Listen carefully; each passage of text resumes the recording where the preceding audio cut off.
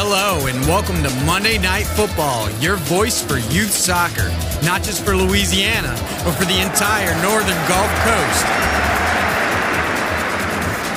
And now, introducing your host, Alan DeRitter.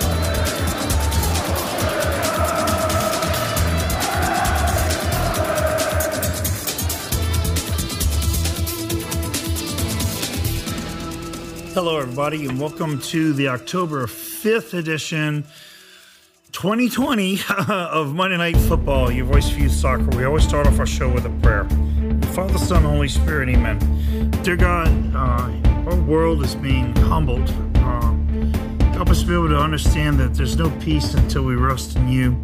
Help us to be able to, on the soccer field especially, fight the negativity of racism and hate.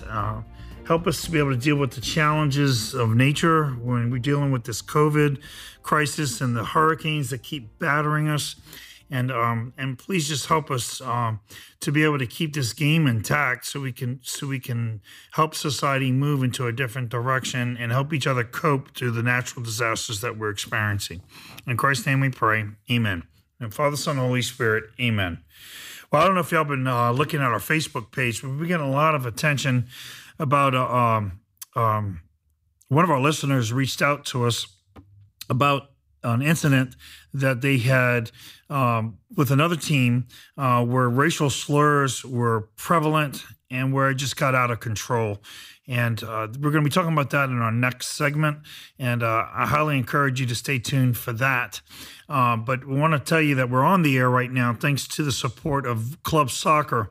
Club Soccer is right across the street from Lafayette Park, and they are right now a godsend for especially all of you high school coaches who didn't know whether or not you were going to have a season, and so you held off on ordering equipment, and now all of a sudden you got to get equipment and you got to get it yesterday.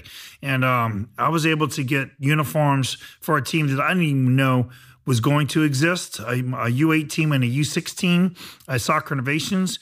And within a week, I had uniforms on these kids, okay? Not just any uniforms, but a good kit, not those cheap uniforms that are out there that you can get for $3 a shirt, but a nice set of uniforms for a really good price, well screened, and we looked sharp out there, and the kids felt very important, and they bent over backwards for us. Customer service is their hallmark. And I ask that maybe you just mention that I sent you there, but give them a shot, especially if you're in a pinch, and see how they can help you get out of that pinch quickly. So again, that's Club Soccer on Veterans Boulevard, right across the street from Lafayette Park. Okay, everybody, we're getting close to high school. And I've been warning you about the field availability. I've been fighting that fight. Right now, we have no confirmed games in the city of New Orleans on our parks. I have no confirmed games as to, I know when I want to play the games, but I'm still waiting for word as to whether or not we'll even have the field. So right now we're finally going into phase 3 in Orleans Parish. So I'm hoping that we can move beyond that. But the rest of y'all are past this, and hopefully your field availability is no big deal. But now we're hearing rumblings that a lot of the coaches aren't taking their tests. You still have to go through that online clinic. You got to go to LHSAA online, and then you have to have your password that your athletic director can give you if you don't have it. But you got to take the online clinic before the 15th. If you don't get that done before the 15th, your school's going to get fined. And there's nothing that'll end your program faster than unnecessary fines for red cards and for just missing a clinic, okay? So it's really a simple deal. It's not that much time off of your plate, and actually it might help you to have a refresher as to what's going to be allowed this year and what's not going to be allowed this year. Okay, so go to LHSAA online if you're a coach or you're a team manager, and get your coach to do that and get that stuff taken care of, because, hey, high school is 20 days away. It's unbelievable, okay, that we're getting that close to it when we're only in the second week of American football. So it's kind of surreal. And, of course, right now we're sitting sitting here in New Orleans looking at a hurricane now that's staring straight at us. Okay, the last time that happened, it moved to Mobile, and my heart feels for all those people in Mobile and Pensacola. If you listened to our show last week, we reached out again to Lake Charles. Our Archbishop went there this weekend, and it's very, very important, everybody, that we don't forget Lake Charles. They have years to go to get back to normal. All you in New Orleans, you understand that, and so we can't forget them, especially if we get smacked in the mouth this weekend. So it looks like a lot of our soccer activities this weekend are going to be for naught, unless this storm hopefully dissipates the way Lily dissipated a few years back. And right now it's looking pretty scary. And we're looking at moving our football games to midweek and hunkering down for the weekend. So let's see what happens. But it was nice this past weekend, with this beautiful weather to play some good soccer. Okay, it was awesome to play. The kids just enjoyed it. There's no way to duplicate gameplay on a practice field or on a scrimmage field at that. When you get out there and you're playing kids you've never seen before, you have the parents screaming and yelling and for their kids, and it's really a whole lot of fun.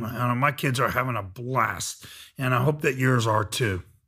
Okay, well, we're going to take this break and pay some bills. This isn't free, and when we come back, we're going to talk to Coach Kenny Michael from I always call the Fire Lafreniere. Sorry about that, all you Audubon people. But one of the Lafreniere, here I go again, one of the Louisiana Fire coaches on Monday Night Football, your voice for youth soccer. We'll see you after the break.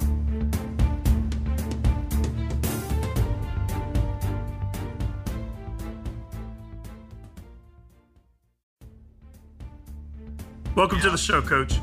Thank you. All right, just for some background, first of all, how long have you been coaching?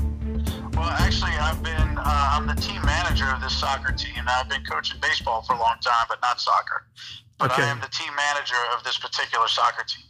All right, so how long you think you've been involved in athletics overall? Oh, gosh. Playing days and everything since I was 4, so, 42 years. But I've been coaching off and on since I was 21 years old. So I'm 46 now, so 25 years.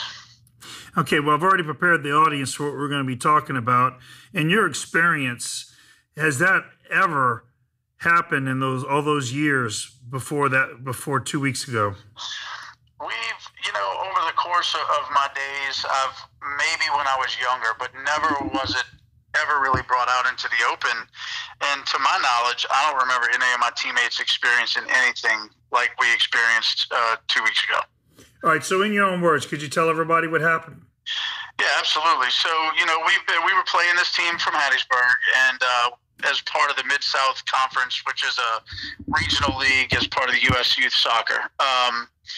We have played them. This is our 4th time as a part of this league playing this team. And in the past, we've heard 1 or 2 stories, but well after the game, maybe even the next day, about some comments that were passed from their players to ours.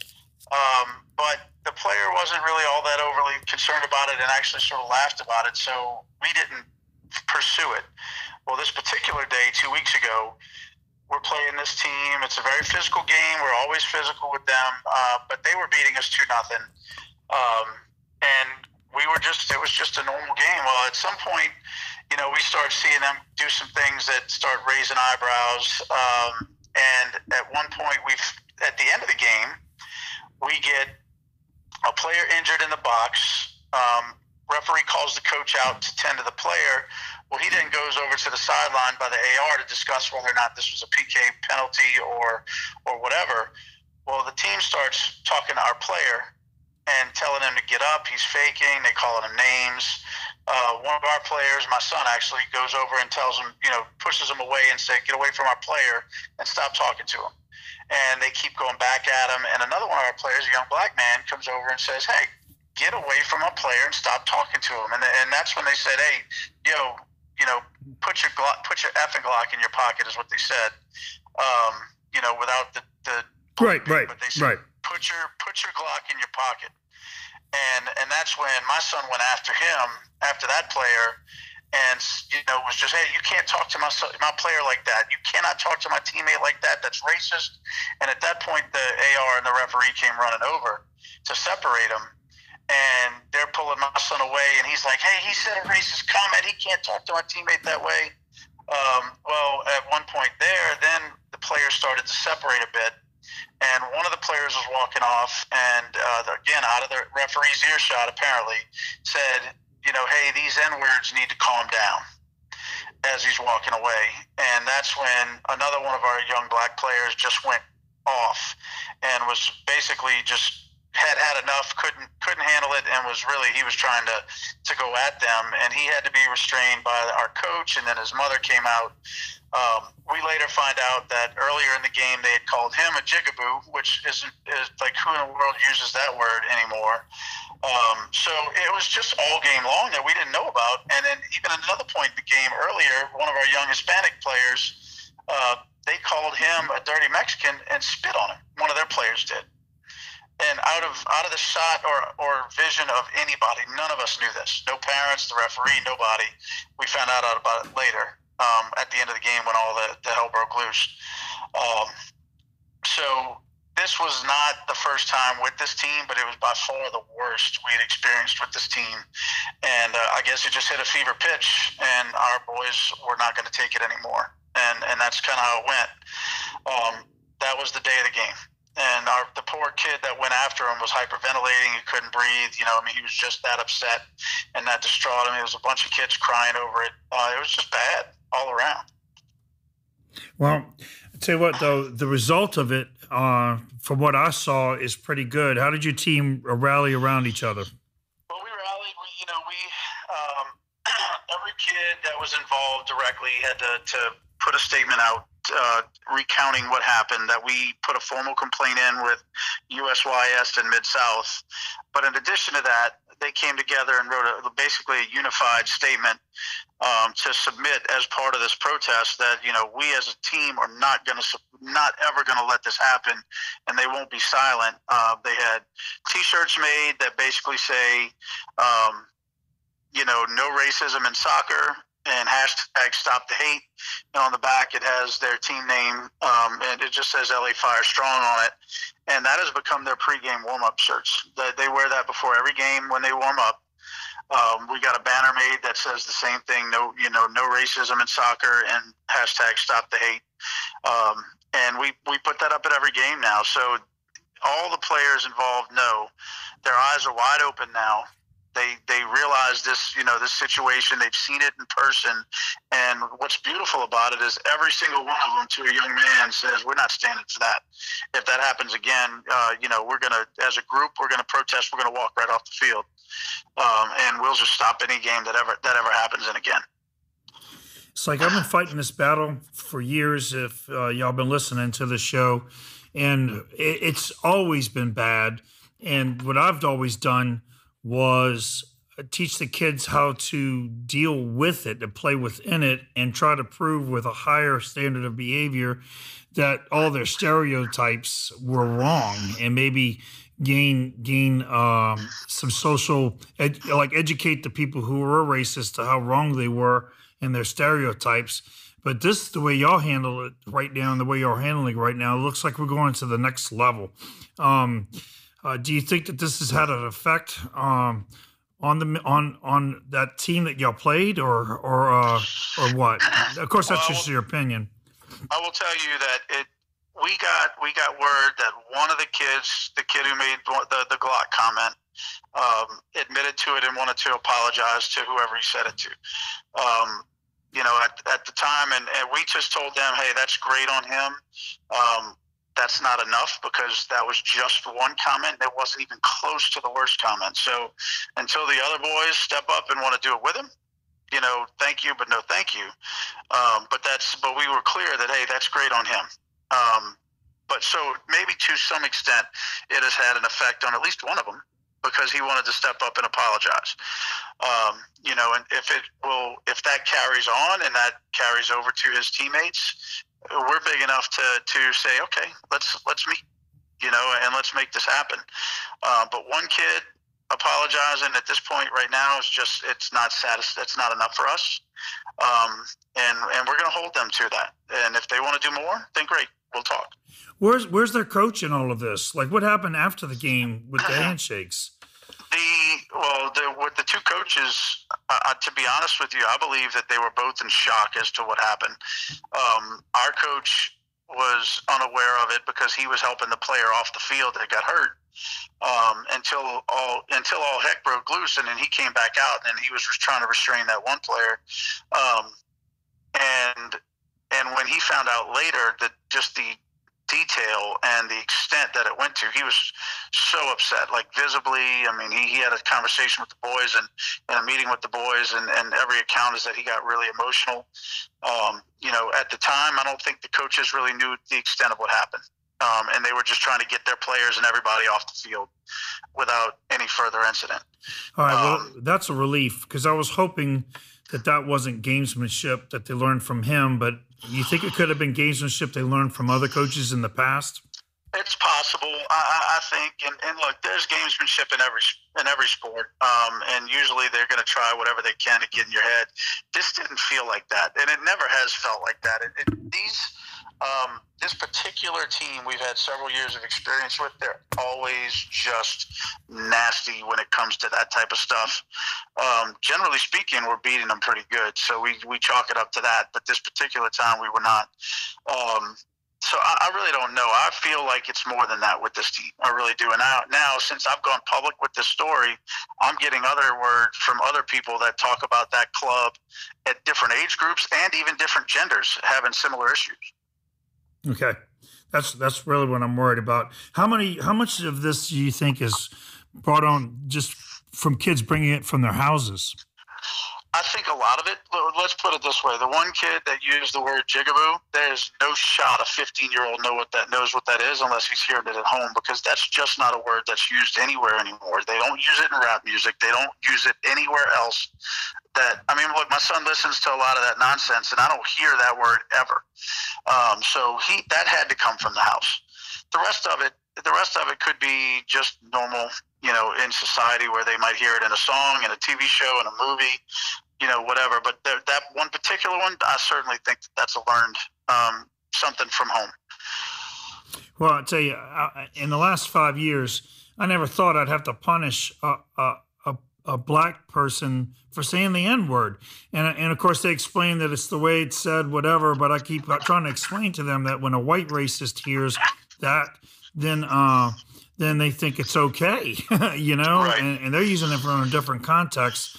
But I think to me, y'all uncovered layers of racism. I think the racism is complicated. When I first started coaching Hispanic players at Soccer Innovations, I had to get through the internal racism between the Mexican players and the Honduran and Nicaraguan players, and try to explain to them that the teams that they were playing, stereotype them all as the same race and same.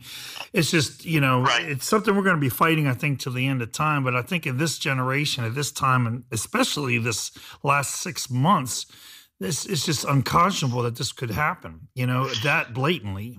Well, and I agree with that. And the sad part is that there's going to be, they've basically been giving no sanctions or anything like that from USYS or the Mid-South Conference. They got a warning.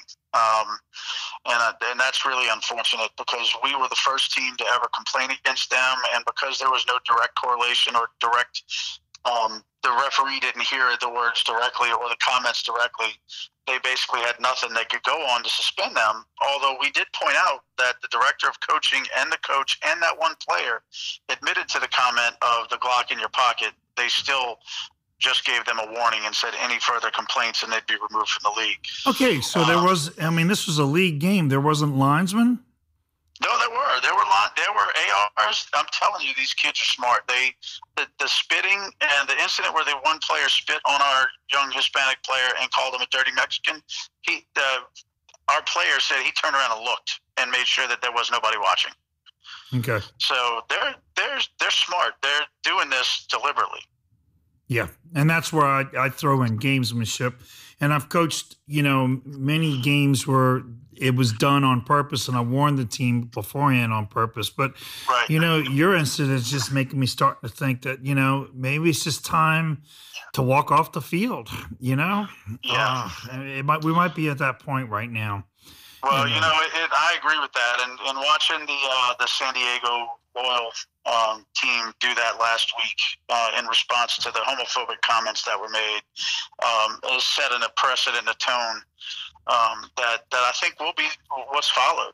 And we're going to be working out some sort of a situation with our boys where if it happens in a game like that, they're going to have a code word. And if that code word is uttered out loud, then one of our players, the captain or whatever, is going to be instructed to go talk to the referee and let them know what's happening. And if it happens again, then we all take a knee. And when they start kick the ball out, we all take a knee and walk off. All right. Well, I'm just thinking out loud again. My experience with U.S. soccer, not the high school game as much as the club game, is that it's very they try not to even tread on morality. It's very amoral, and of course you can't pick religious values to promote. But I think the whole idea of respecting another human being's right to exist is not even just a religious value; it should be a civic value as well. But I find that there's a lot when you're teaching kids how to you do gamesmanship, okay? That you're just trying to get in their head, and you really don't mean it. You're just trying to see if you can get their goat and all. Well, then what kind of message does that send to a kid, especially as he launches or she launches into the real world? So I'm wondering how much the tolerance from U.S. soccer is coming to bite them now with that. That's a good question, and the core values listed on the website of USYS.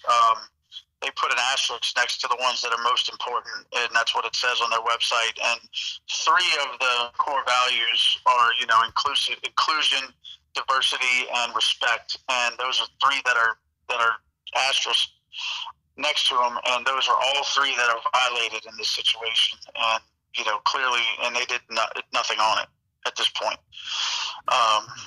So it's in their core values. It says it in their core values, treating players with respect, and it doesn't say anything about racial, slurs or anything like that, but it's clearly implied.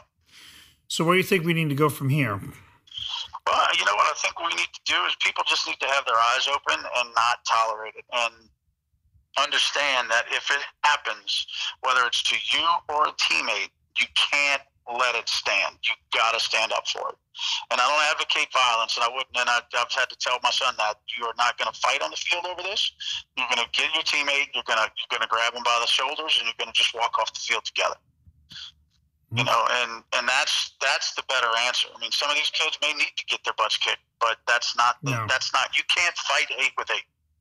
No, I think that just spirals things in another direction. That's very wrong too. Right. Exactly. And we all know in soccer that it's never the first offense that gets noticed by the ref. It's the retaliation. Yeah.